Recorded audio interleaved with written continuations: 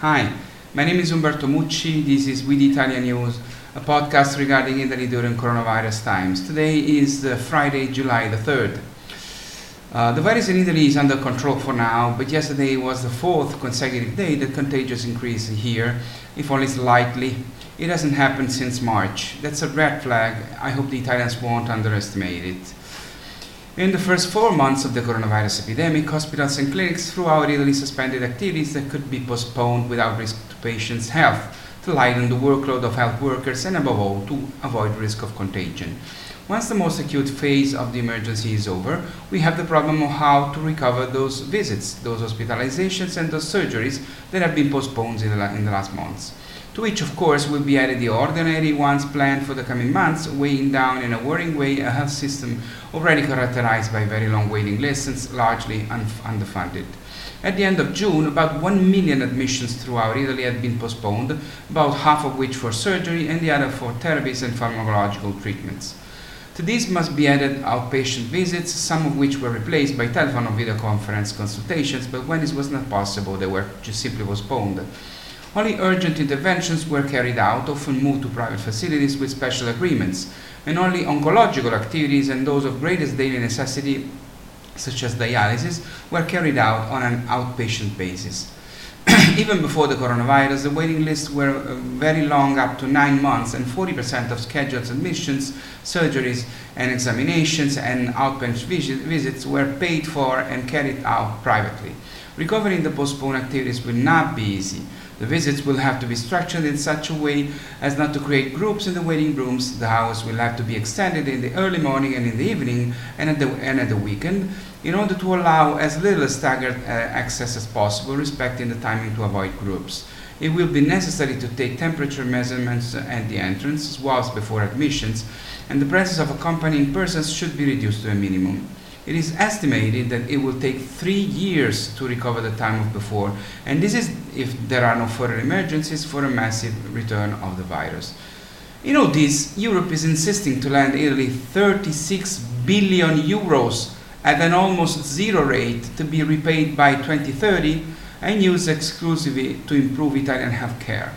But there are many in both the majority and the opposition who reject this money, so for the moment we are not using it.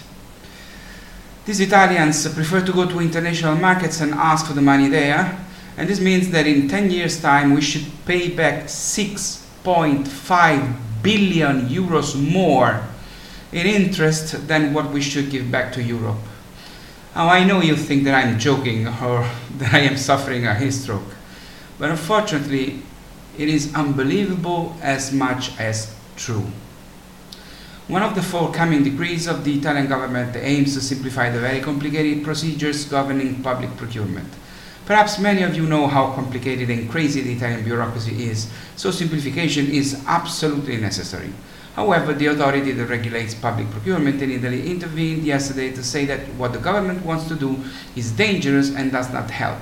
According to this authority, it is wrong to use super commissioners with full powers who bypass the rules that guarantee competition and transparency in procurement thanks to numerous and very broad and indiscriminate exemptions that create confusion, take away regulatory reference points that are important for the enterprises, and risk encouraging corruption and administrative paralysis.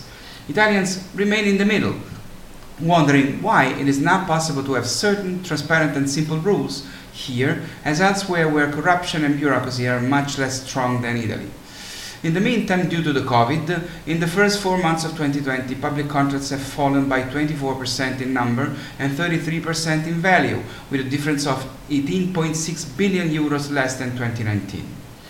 Today's story takes us to Pianengo, a small town in the province of Cremona in Lombardy, which is the first town in the world to name a square after the dead and heroes of the coronavirus.